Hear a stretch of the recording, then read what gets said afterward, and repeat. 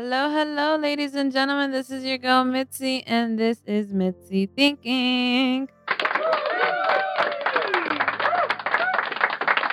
I hope y'all are thinking with me. We are wrapping up Emotion Week thinking about revenge. Yes, ladies and gentlemen, we have all felt that emotion where we felt like taking revenge on somebody. You know what I mean? Somebody, some way, somehow hurt us or did something to us that just felt like we needed to seek revenge. So let's define it. So, defining revenge, it is to take vengeance, retaliation for injury or wrongs done.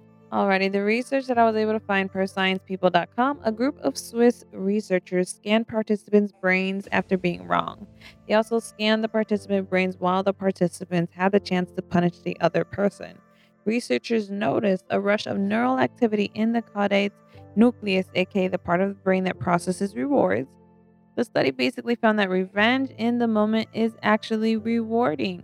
However, they also found that revenge prolongs the unpleasantness of the original offense, that instead of delivering justice, revenge creates only a cycle of retaliation. So you're really not going anywhere, in my perspective.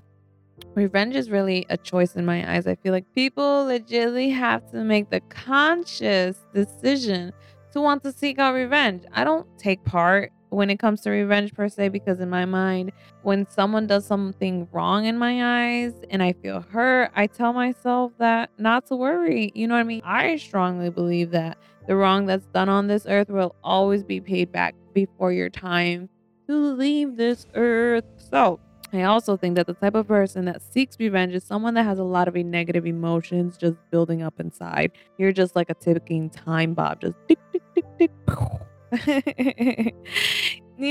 So those are the type of people that are just waiting for someone to just test them.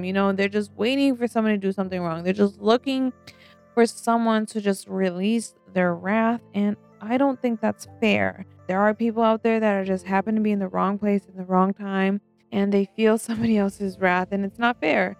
So don't seek out revenge, don't look for revenge, and don't take out your pain and your frustration out on innocent people that have nothing to do with what's going on inside you. That's just my opinion. Fun facts: the healthiest revenge is massive success. How? By putting those strong emotions towards your own growth, goals, and your own damn hustle, ladies and gentlemen. Or AKA, as I love to say, let it go, let it go. Anyways, we are wrapping up the show. I'm going to give you the quotes. First quote is: the axe forgets, but the tree always remembers. Second quote is: the best revenge is to improve yourself.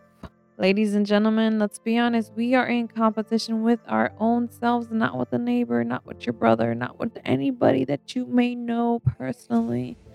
You are trying to improve yourself. Let's be honest. So, with that being said, thank you so much for listening on this episode. Thank you, thank you, thank you, thank you. I hope my podcasts are able to make you continue to think. That's all I want. Yo quiero a ti a pensar. Ay, ay. So, food for thought: weak people revenge, strong people forgive, intelligent people ignore. So, let's think about it. Bye, y'all.